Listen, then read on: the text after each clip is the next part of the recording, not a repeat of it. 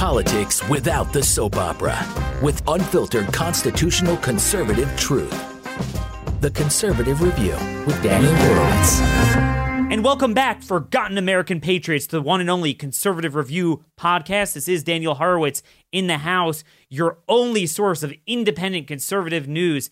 Now, we have a very special show today on this April 21st, a real time for patriots to rise up, where it looks like our voices are finally, slowly, but finally being heard. I want you guys to go to our YouTube page, Conservative Review YouTube page. This is a special episode that will be streamed on our YouTube page, so you will see the video component in addition to how you watch this every day. iTunes, Stitcher, our Blaze platform, however you watch it or hear it, you could watch it as well. Also, I need you guys to go to blazetv.com/CR, issue promo code Daniel, and get $69 a year for an entire year subscription to all of our content. This is really the only platform where you will get the truth, the whole truth, and nothing but the truth. All right, guys. So last night was a busy night. We had the news that the North Korean leader is potentially gravely ill, and then we had the news that President Trump is going to follow through with what so many of us have been calling for so long, but specifically now, to issue an across-the-board moratorium on new immigration at a time when Americans are locked in their home, at a time when we're going to experience 20 to 40% unemployment, at a time when we're concerned about global spreading of an epidemic. Doesn't it make sense to shut it all off? It's really one of the best pieces of news we've heard in recent days, with every single policy outcome so far from this epidemic has been a left-wing outcome. As California Governor Gavin Newsom said, this is our opportunity to remake America in a progressive image. Well, where is the bold contrast from congressional Republicans and Republican governors doing the opposite, looking for more freedom, more sovereignty, independence from China, fixing our supply chains, American labor on American soil, building American things, having the proper balance of security, but freeing up America, and at the same time stopping this release of violent criminals and illegal aliens into our communities. So far, this looks like the first thing we're going to get. Where did this moratorium come from? Well, it came from our special guest today.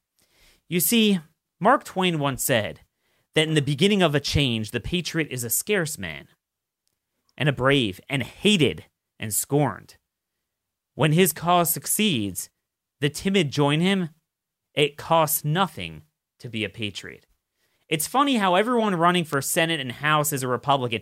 Everyone's a conservative in a primary. They're all concerned about illegal immigration. They're all tough on crime. They're all concerned about deficit spending. They're all concerned about dependency. They're all concerned about regulations. But yet when it comes time to actually enact those ideals, those principles, the leverage points, the budget bills, the debt ceiling bills, the must-pass legislation, suddenly Nancy Pelosi gets whatever she wants, and everyone's in a witness protection program. We can't find a voice, much less a vote, for our views, for the forgotten man that doesn't want to be run by the masters of the universe.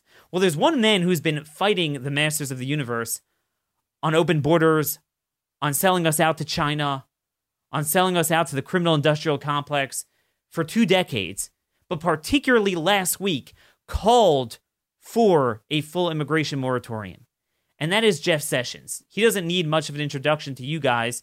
Former senator from Alabama, attorney general, and now he's running again for that same Senate seat in Alabama, which is currently occupied by a very liberal Democrat, Doug Jones.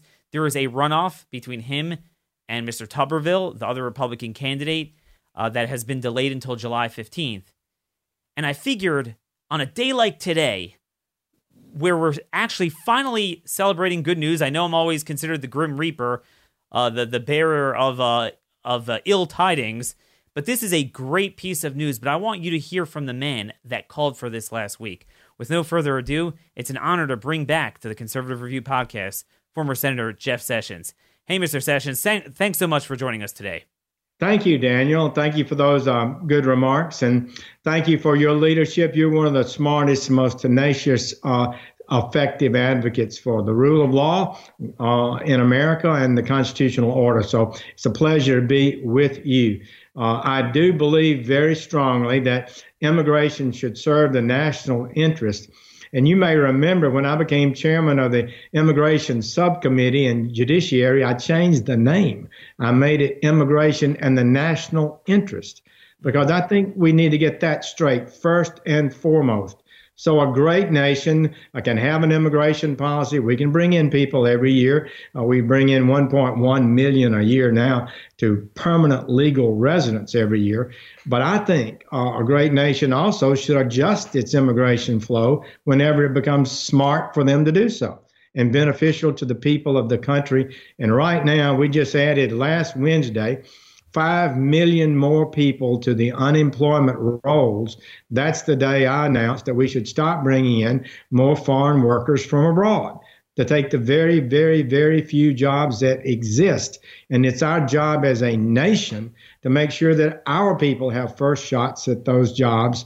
That will get them off welfare, get them into a productive world. Self-esteem will go up, and they'll pay taxes and rather than take money from the government. It's certainly the national interest for us to do that. And I was proud that the president saw it and was boldly declared it. I don't think any other president would have the gumption to do that, but he's just got that kind of strength and will. He makes a decision, he acts on it, and it's a time to celebrate indeed. Well, not at least since President Calvin Coolidge, who famously said we cast no aspersions on any people, but we have to protect American workers. And he was very much a pro-business president as well. And I think we are at 1920 100 times over. I'd be remiss if I don't bring this out. I wrote this in my book, and I got it from you. This might have been 7 years ago, 7 years ago. You might remember it. And I thought, to me, this was even before this whole crisis, which, with 40% unemployment, it's a no-brainer. But even before this, you made the following point, that even with the Great Wave from 1880 to 1920, still, because of the shutoff, it created a dynamic in which on net the foreign-born population in the country went down so that by 1970, 90 years after the beginning of that wave, the immigration population had only increased by 44% in raw numbers, while the native-born population increased by 306%. Fast forward to this super-duper great wave that has no end in sight, and by 2060, again 90 years after the 1970 benchmark, the immigrant population is projected to grow by 715%, while the native-born population is just 1/10 of that growth at 77%. I felt that was astounding when you put that out 7 years ago. That is a very, very significant thing. And we do need to recognize that we will soon have the largest percentage of the American population non-native born in our history. It reached a peak in the early 1900s, as you mentioned, during the first great wave of immigration. We constricted that. The middle class did grow and prosper. We ended up in the 1950s with probably one of the glorious times for the average American working person. And so that's a thing we need to think about. Immigration should serve our national interest. It should advance American values as well as just GDP. And as you know, Daniel, I think you've written about it, it's not so much just the GDP that goes up with a million more people, it's that per capita GDP has gone down as a result of this massive flow of labor that pulls down wages. If you bring in too many workers, the value of labor falls. Just like you bring in too much cotton, the price of cotton, bring in too much oil, the price of oil falls. So this is the kind of thing that we need to be aware of as a rational, smart nation that's protecting its own people. So here's what I don't understand. Back in the day, everyone, as you call them, the masters of the universe, get together, the business interests, and they say, you don't understand. Americans don't want manual labor jobs. We need H-2 visas. Well, you know what? They don't want white-collar jobs either. We need H-1 visas. We need OPT. We need more foreign students, over 1 million of them. Almost 400,000 from China, which we'll talk about, poses a whole litany of problems. And then you would think, even if you subscribe to that thought generally, now, with a nuclear winter on our economy, something that might overshadow the Great Depression, you would think everyone would agree it makes no sense to say Americans wouldn't want to do these jobs. But yet I'm hearing very few Republicans provide that bold contrast as Democrats continue to call for more immigration and more even illegal immigration as well. Well, this is so true. Look, what do the American people want? And sometimes it's hard to have this, but they want a secure job. They don't want to work 3 months and then be laid off. They'd like to have a health care benefit and a retirement plan. Those are basic things that people would like to have. And we need to create this. And one way to not provide that is to keep bringing in people from abroad who don't demand that. Then you don't have to pay it. It's just an unhealthy thing for the average American. And America is not a healthy nation if we've got a large percentage of our people not working in a way that provides them basic economic strength to live as a decent family. That's just not a healthy country. And so for 20 years, we ended up with wages falling increases less than inflation. Only under President Trump now, we had modest increases in wages above inflation. That's progress. And so if you keep bringing in more workers than we've got jobs for, then we got a problem. Right now, we don't have jobs. We have 0 jobs. It's like the price is below 0. We just added 5 million unemployed, making 22 million. And we've got college graduates. Where are they going to get a job? We're still going to bring in people from abroad. My opponent here in Alabama said there are 400,000 Indians that would like to come here from India and that we should bring them in. Well, where are they going to work? Whose jobs are they going to take? This is fundamental to a deep concern for the legitimate interest of our own citizens. So that's the interesting thing. All these candidates run for office saying, oh, I'm an outsider. I've heard this my entire career. And then the minute they're in there, or sometimes even before, they're drinking out of the trough of the masters of the universe, all the global elites, all the business interests that want a constant flow of labor. Now, we spoke a lot about what it does to wages, but I want to take this to the next level in the times we're living with the concerns from China and to a certain extent from India. Obviously, it's more of a friendly nation, but a similar concept of sovereignty. So you were laughed at for years when you warned about this, that we're selling out our people to China. So it's not just the wages.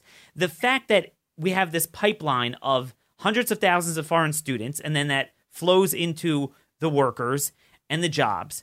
What we do is we wind up giving our talent pool over to other countries, most notably China. And then that builds up the talent for them to go and outsource, or American companies to outsource the jobs there. And then now everyone's scratching their head thinking, oh, we don't build anything. What's going on here? But what shocks me is there appears to be no prospective plan from either party to go and restore our sovereignty. And that ties back to foreign visas, to move away from our dependency on China, to move away from the problems we have with the counterintelligence, espionage, trade theft. I mean, Senators Portman and Carper put together a bipartisan report last November from the Homeland Security Subcommittee saying that basically they have the 1,000 Talents program in China. They're picking us dry even at our own Department of Energy labs. We have Chinese nationals working there. They're not all spies, but a lot of them are. We have no way of vetting them, yet we bring in 80,000 on green cards a year. We bring in 360,000 or so foreign students. What is your plan to finally turn this around? And isn't this a cathartic moment where we need to start doing this, not just temporarily, but in the long run, looking to shut off these visas from China? Well, you're right. Look, one writer has said we needed a Sputnik moment to wake up the American people to the threat that we heard about, but is not registered in any effective political way. That is a fact, I believe. So this deal with the virus, this pandemic, I believe, is our Sputnik moment. We've seen the nature of the Chinese communist atheistic regime. They do not tell the truth.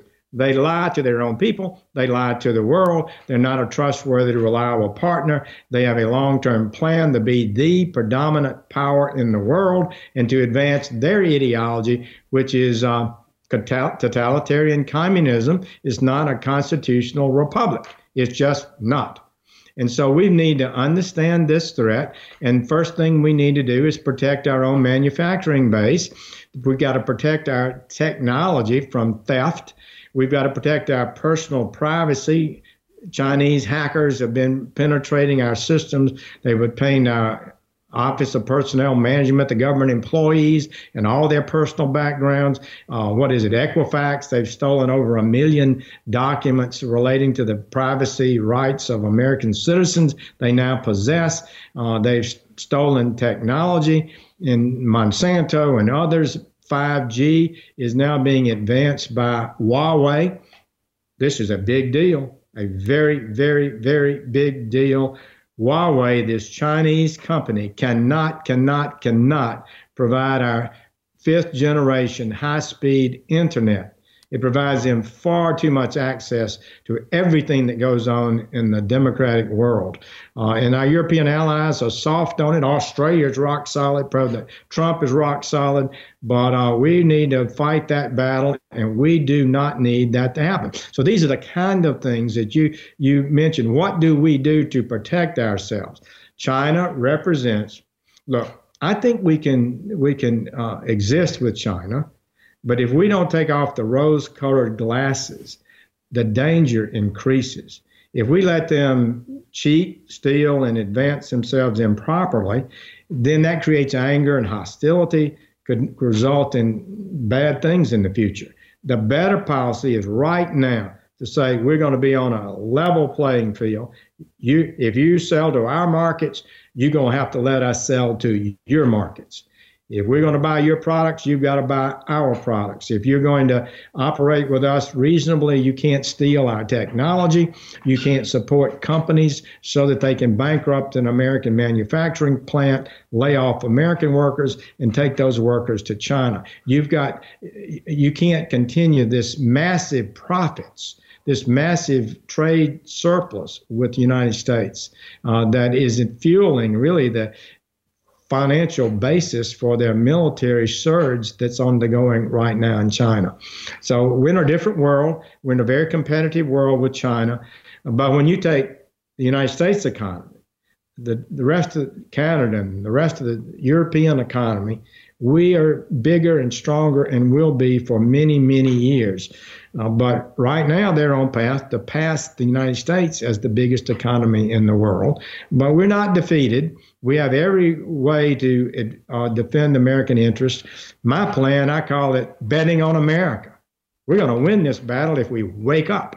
We're going to win it if we defend our interest in a legitimate way. And we've got to tell China, if you're going to play in the big leagues, you've got to be a responsible nation. And when you know that there's a virus, a pandemic possible in your country, you've got to tell the world immediately and honestly, like any other legitimate, decent country would do. You can't cover it up and then lie like they're doing right now.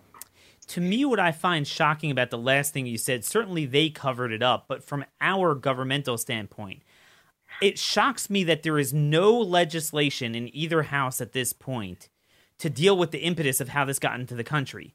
To at the next time this happens, at the first sign of a virus germinating in China or wherever else, that we have an automatic shutoff from that country. Now, the president has discretionary authority to do so, but to mandate it, and to me, not dealing with that is like the equivalent of not banning box cutters after 9/11. But yet there's no discussion of the fact that, I mean, maybe we didn't know about it in November, but Chinese dissidents were warning on open source social media at great risk in mid-January, even early January. And even when the president did it, Nancy Pelosi was saying it was racist to shut it off. So don't we need a long-term plan to ensure that there's a mandatory shutoff, aside from the general immigration shutoff, but a shutoff of travel from these source countries? Well, that's a good idea, really, because it's so hard for presidents to do that. Most of them won't have the gumption to do it, like President Trump. So having the backup of a legal requirement makes it easier for them to say to China, I'm sorry, we can't do this because the law requires me. You know, China is got to be held to account, and so does the WHO, the World Health Organization. What they did here is pretty stunning, and it's really unacceptable. They've got to realize that if they're going to be a responsible nation, they're going to have to behave like one and not be responsible for the spreading of this pandemic. My plan calls on us to crack down on China in a lot of ways. When I was Attorney General, we established the China Initiative there. I learned that there are almost no prosecutions of Chinese entities in the United States, and our intelligence and FBI agents were telling me there were a lot of problems. So I said, that's not going to happen. We started the China Initiative. Now there are 50 ongoing cases with 1,000 investigations in every corner of America about cheating and fraud and abuse that's going on. And we need this, every one of them. Not one time can we acquiesce into you cheating us. That day is over. We need to make that crystal clear. If you're going to trade with the United States, you're going to have to follow the law and be responsible. It's funny. A lot of people forget, you know, they see these subtle changes or maybe don't even notice them. But you were Attorney General in 2017, 2018. I actually, until you mentioned that, never put two and two together, because recently, almost every day now, I see on U.S. attorneys' websites press releases about these indictments for the trade theft and espionage, and I never used to see that. So I guess now we know where that came from.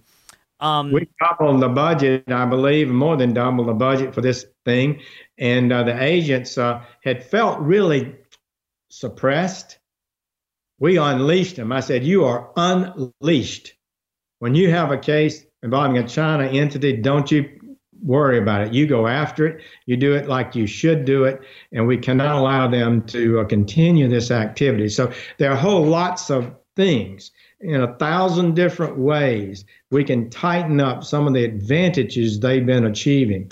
And their trade advantages, they subsidize their own companies. We don't subsidize the American company. Pretty soon, the American factory closes, and next thing you know, they are now supplying the world's healthcare benefits, the drugs or their medical supplies. We need to end that. That cannot continue. Shouldn't another part of this equation be a massive effort at deregulation?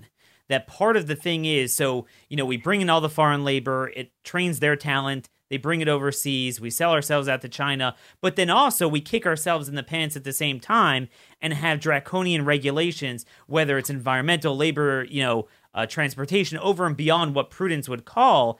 So shouldn't now be a good opportunity, as we have a reset on every aspect of our economy? It seems like both parties in Congress, all they're focusing on is just printing more money and throwing money at a problem, but not looking at substantive policy changes. And one of them seems to be regulation. Absolutely. You know, when the president was campaigning and I was traveling around the country advocating for his election, I talked to a lot of business people, and they would say almost as important as a tax cut, maybe as important, is regulation relief. We are just being overwhelmed by massive regulations that make no sense, create no benefit, but add to the cost of our product. Therefore, we can't compete with some foreign country, with low-wage country. But if we didn't have that, we could. And so there's no doubt under the Trump administration, there's been a massive progress toward deregulation. There still remains too many regulations. A lot of them are state and even cities, about how to regulate beauticians, and all kinds of little businesses are impacted even at the lowest level of regulation. So yes, a continual nationwide effort to reduce and eliminate all unnecessary regulations will make us far better able to compete in the world marketplace, creating more jobs in America. So I know we're running out of time here, but I'd be remiss not to broach this with you because this is just so much what you've been warning about, and especially when you were Attorney General as well. For so many years, 120, 130 years, the courts said that, this Galvin v. Press, policies pertaining to the entry of aliens and their right to remain here are peculiarly concerned with the political conduct of government. The formulation of these policies is entrusted exclusively to Congress, has become as firmly embedded in the legislative and judicial tissues of our body politic as any aspect of our government. And there's tons of cases like that, and it's settled law till today. Yet the last number of years, we are seeing these unelected judges completely go to the other end of the spectrum, sack immigration policy, ignore IRA for 1996. Many cases, they're not even permitted to review the cases. And there's this prevailing understanding among your former colleagues, whether they're in the executive branch, whether they're in the legislative branch, that somehow we don't have three co-equal branches of government. That somehow the judicial branch, which is unelected and should be the weakest, as Hamilton and Madison said, somehow stands atop the food chain. That they could determine border national crisis policies without any pushback. And just to give a current example, we're seeing with coronavirus, yesterday, a California judge said ICE has to review release of anyone they call high risk and anyone over the age of 55. Now, not release and repatriate, which is what should be happening, but to be released in our communities. They're also mandating the release of domestic criminals where the Democrat governors aren't doing it on their own. What is going on here, and what do you think as a senator you can do to check this behavior? Well, boy, you're just exactly right. The courts are way out of line. I saw that as Attorney General. I was stunned at some of the things that were required of our ICE officers and our Border Patrol officers. Why? Not because the law said it, but because some judge said it. And you're right. These nationwide injunctions that stop enforcement of our policies to not reward law enforcement grants to a city who refuses and rejects ICE and its ability to deport criminals from their own community. Give me a break. So we decided if you're not cooperating with us, you don't deserve federal law enforcement grants, as the law said. But yet we got enjoined. You get a single judge on an island in the Pacific, issues an order. 1 out of 600 federal district judges issues a nationwide injunction that stops the entire president of the United States. They did that on the travel ban, the first travel order that President Trump issued right after he became president. People don't know, we had half a dozen district judges bar that nationwide. We took an emergency appeal. We got it to the Supreme Court when I was Attorney General, and we won. 90-something% of that presidential order is now in effect. I'm not sure most people know, but it's hard to get an emergency appeal to the Supreme Court. Often these lower judges, their orders stick, and it goes for years before you can get it reversed. So I have spoken against that. At least 2 judges on the Supreme Court have picked up on my remarks and said they question this. One judge out of 600 district judges setting the policy. The Constitution proposes that the executive branch be head in one unified executive, the elected president. It's his duty to execute the executive branch and to enforce the laws. And we've got these judges that think they're oversight committee. They think they're just like a congressional oversight committee. They bring in the president and his underlings, and they make them explain why they did this and what are the policy reasons when it's not their duty to examine policy. The policy is decided by Congress and the president. Give me a break. So I do think the judges that President Trump is appointing are far, far better, and they're far less likely to do so. Sure. And Justice Gorsuch, for example, has criticized nationwide injunctions firmly and clearly, and so has Justice Thomas.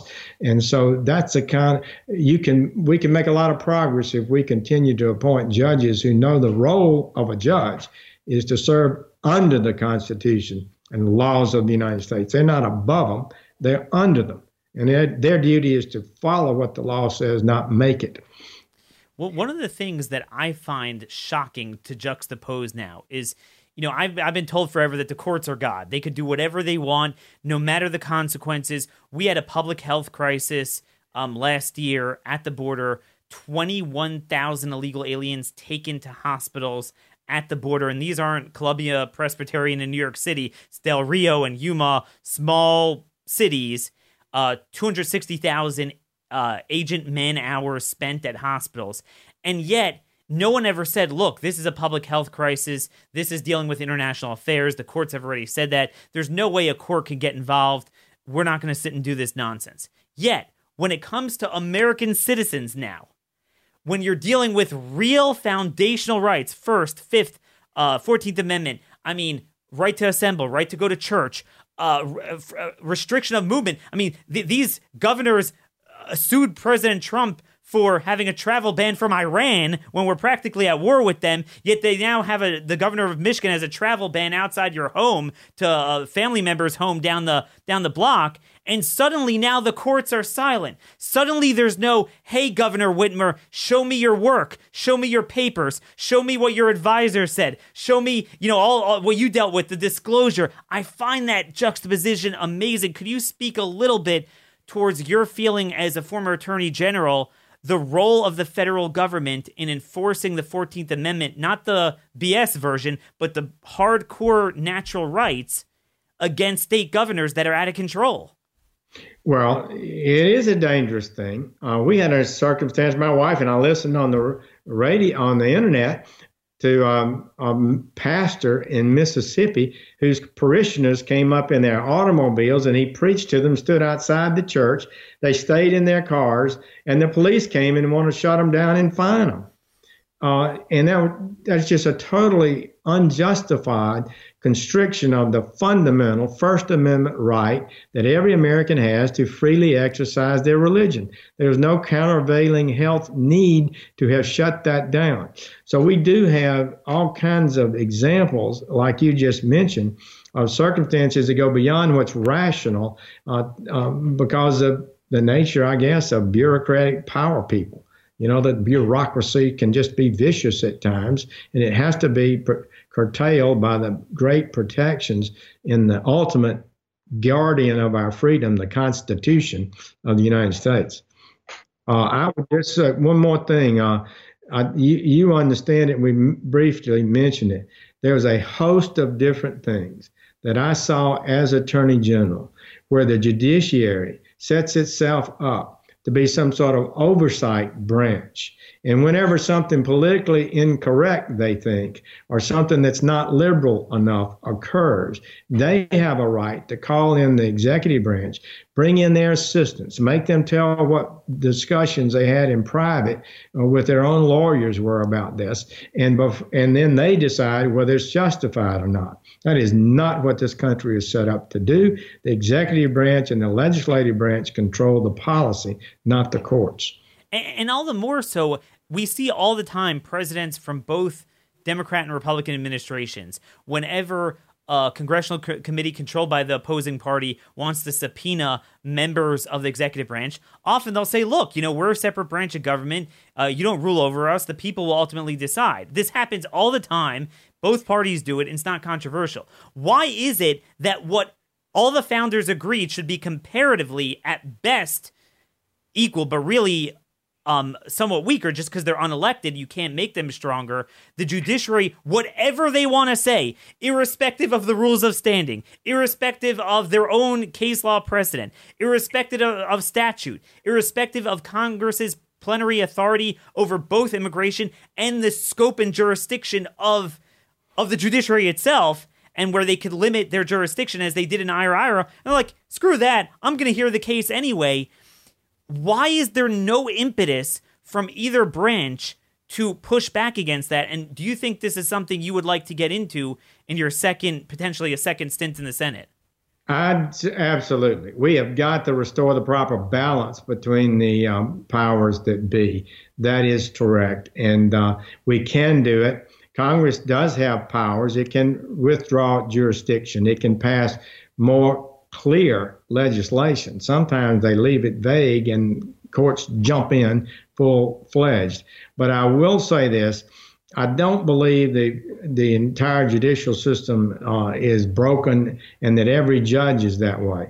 But we have a growing tendency of judges to overreach their power, to not feel they are bound by the plain meaning of the words of a statute or the Constitution, that they can sort of update it to make it say what they want it to say today. And that is a dangerous trend. It's part of what the left has always advocated. They want the courts to do for them, Daniel, what they can't win at the ballot box. And once they get the court to say the Constitution requires this, then you have to have a constitutional amendment to overturn it. So this is the kind of dangerous trends that have been unhealthy. It's been a big deal in the elections. President Trump gained dramatically by promising to appoint judges who show restraint and not make law, but follow the law. And he's honoring that by appointing good judges that will do that. So this election will be important for the judiciary. We continue the left wing progressive activist trends of the judiciary. This will be a disaster to American separation of powers and constitutional rights. One last thing, and I know your staff will breathe down me. I've taken too much of your time here, but this has been so engaging. One of the things I'm seeing a lot is just the perverse priorities from members of Congress, really, again, in both parties, as it relates to immigration. It looks like the president's taking care of a future flow now. We're finally treating our border as a border. It shouldn't have taken coronavirus to do it, but I'm thankful that we're finally doing it, that if you're here illegally, you're here illegally. Like, you're here illegally. You have no right to be here, and we turn you around and you go back. There's no process. There's no due process. There's only due process if we want to criminally convict you. But if we want to enforce our sovereignty, again, 130 years of the most uninterrupted case law, you have no rights. My concern is with interior enforcement. There's a lot of legislation that Democrats are pushing to abolish interior enforcement, abolish ICE. You have states and localities are doing it on their own with the sanctuary policies. And you just mentioned things that they can't accomplish at the ballot box. If they were to pass those, they would never pass those bills, and if they would lose 300 seats. So what they're doing is they're getting the courts to essentially abolish ICE. They're not abolishing the personnel, but they're abolishing their purview. And what we find is, if you just look at what is in ICE's crosshairs, 3.2 million in their undetained docket, primarily criminal aliens, about at least 80%, have also committed other crimes. And they remain in the country indefinitely, and each one, whether I've dealt with cases of gang members, sex offenders, each one could litigate their case forever in the immigration courts and then in the Article 3 courts. You can't litigate your way out of an invasion. And what I don't understand is, how did we move away from our tradition, until recent decades of, if you're here, you have no affirmative right to be here illegally. And if we don't want you here, unless we're trying to criminally convict you, we could repatriate you like any sovereign nation does.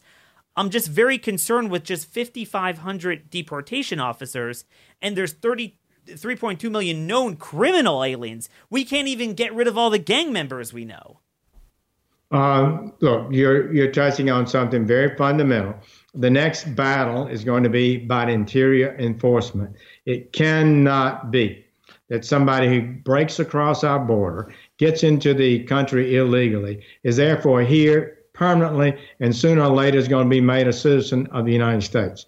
I mean, that's so fundamentally ridiculous that it just shouldn't be discussed. But yet that's basically the mindset that appears that the masters of the universe and some of our judiciary seems to think. You just can't deport them. When you come here unlawfully, you are subject to deportation, period. You don't have to commit another crime in the United States. You're just here unlawfully. And if you aren't willing to enforce that law, then you're creating a magnet for more people to come unlawfully, to burrow in and hope that one day they'll either get false documents or they'll be able to be made a citizen under some new amnesty bill. That's the deal that's been happening. That's why Senator Grassley, who was there when President Reagan did the 1986 bill that he said was one of his worst mistakes, Senator Grassley said, we learned something. We gave amnesty and we had a promise of enforcement, but the enforcement never occurred. That's exactly what's about to happen now. I fought that 3 different times. One time they spent $1.5 billion, the corporate interest and the left-wing interest, to pass that amnesty bill, and we still were able to stop it by the skin of our teeth. But that whole thing is, if their talking points were okay, Daniel, you would think, I'm for that bill. But it was not okay. You would get guaranteed amnesty. A plan would put you on a guaranteed path to citizenship, but there would be no guarantee we'd ever have enforcement. So we have to prove that we can have enforcement first. Now, that's the fundamental about how this deal has to be worked. So that's what I find shocking about a lot of your former colleagues. They might be colleagues again, pending this election, where it's like Frankenstein. It keeps coming back, and it's nostalgia with hearing you talk about that. You were actually the one who got me into this business. It was 2006, 2007. Those immigration fights. I remember your floor speeches. And then certainly in 2013 with the Gang of Eight, your office was a one-office think tank producing information, not just being a vote, but a voice that has really been, there's been a void since you've left. And that's what's very concerning, that we're not seeing this counter pressure, but what we are seeing is the same play, the same running play up the middle of the field, where they're like, there's no urgency to deal with sanctuary cities. I'm not seeing any legislation. We had, according to ICE, 2,500 homicide charges among 1 year's batch in FY 2019 of detainers. To put that in perspective, according to the FBI, we only arrest about 9,000 people a year for homicide. That's a tremendous fraction there of likely murders committed by illegal aliens that are completely preventable. They're harbored by California. They're harbored by New York. And yet, rather than deal with that, there is a clamor, and this is going to come any day, to give an ag amnesty to supposed illegal alien agricultural workers, as well as DACA. They're obsessed with it. I mean, nothing else could we get them to act on. There's no, to end the shutdown and the tyranny of Democrat governors, locking us in our homes, hold hearings about the right science, about coronavirus. No, nothing. But DACA, they can't control themselves. Could you commit to this audience that you will be that same voice to counter that you were in 06, 07, and 2013? Well, I'm telling my people in Alabama, I'm the same Jeff Sessions that was in the Senate before, that fought for your values, I believe America's values, tenaciously, and did so. And I do believe, actually, Daniel, that I have a unique experience, background, and understanding to be more effective than somebody that's completely new to the system. Well, I'm an outsider. I don't have any problem. Well, if I had sold out and become part of the masters of the universe, or some establishment or special interest crowd had taken me over, then you don't want me back. Maybe an outsider is better. But if you've got a proven person who understands the great issues of our time, is looking and believes that at this point in history, I could make a difference, like you said, in uniting and advancing a coherent view to fix the immigration law. We got a president who's supportive, so we need to be able to get this thing done now.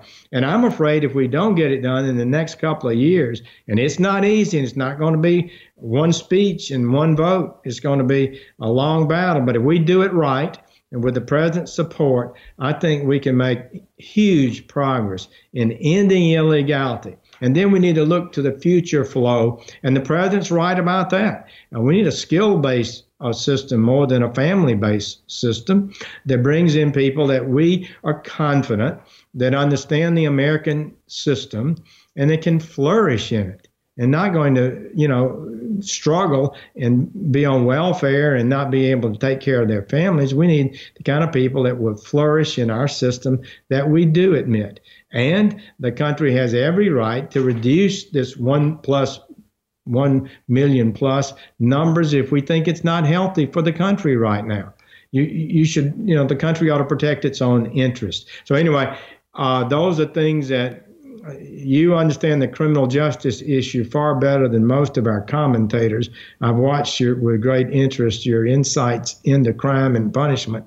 And I just got to tell you, if you don't have a sustained, effective enforcement, it's not the law that's on the books in the United States. If you're in Guatemala, you call by cell phone to somebody you know in the United States, and they tell you whether you can get in or not.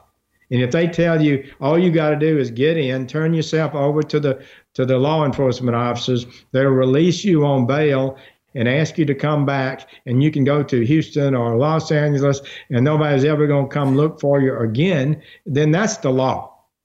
That becomes what they understand the law, and that's why we have this large flow. Once you say it's not going to happen anymore, you are going to get caught, you're going to have wasted your money, you're going to be sent back to Honduras, then people will stop coming.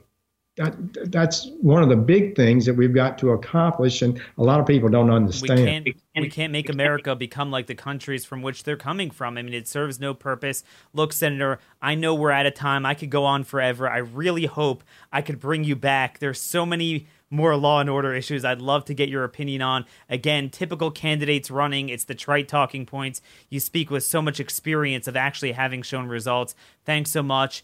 July 15th primary. Good luck, and we'll speak to you later, all right? Thank you. Take care. Well, there you have it, folks. I took twice the amount of time that I told his staff, so I hope they're not upset with me. But I just felt, again, it was a very important point. I mean, he's running against former big football coach there, Tommy Tuberville, and it's like a football coach. I'm an outsider. You guys know we've seen this all the time. They're all outsiders before they're insiders, or most of them are. And if the guy is talking about bringing in more guest workers even now, you can imagine when he gets in there and gets in with the establishment, he ain't going to be Jeff Sessions. No one is. This is someone, it's very clear. I mean, again, I obviously will want to talk about the here and now. Maybe a future date. We'll go back to the Mueller stuff and his time as Attorney General. But even if you're upset with him over the recusal, ask yourself this. As someone who is coming to the Senate, the job he will do, will he be better than Tommy Tuberville? But more than that, he will likely be the only voice of any of the 100 senators, not just the best choice in Alabama for this. I want you guys to listen to this clip from him in 2007 on the Senate floor fighting against the amnesty bill. Listen to this right now. I hope today that people begin to see that a small group of senators who meet in secret and plot out a bill that, if printed in actual bill language, would be 1,000 pages, don't have the power to say we can't have amendments and we can't change it. And if you do get an amendment up, we're all going to stick together and vote it down because it didn't comply with our little compromise. Well, the masters of the universe are playing a tough game here. Now, again, this was the immigration bill, but you could apply this to everything. This is what's happening with all the coronavirus legislation. They just get in the back room, they treat the most earth-shattering legislation that will determine the future of our history, trillions of dollars worth of spending, policy changes we can't even imagine, and they vote on them like they're post office naming bills. Within 3 hours that they're concocted behind closed doors, no amendments, no input, no debate, and he called them out on it. This is 13 years ago he said that. We need that voice right now, not just on immigration, but on all these bills. People forget Senator Sessions was also the Budget Committee chairman. People know more about his work on the judiciary, crime, immigration, and he really fought hard on budget, called out budget point of orders. Look, I mean, you don't really have people like this running for office. You just don't. Especially, we don't like career politicians, but there's nothing quite like the 1 in 1,000 that actually was in there and never ever changed and was the canary in the coal mine on sovereignty, on immigration, on guest workers, on labor, on China. Look, it speaks for itself. I mean, you guys know where to go. It's a July 15th primary. Obviously, he's not going to get any help from the industries, from anyone.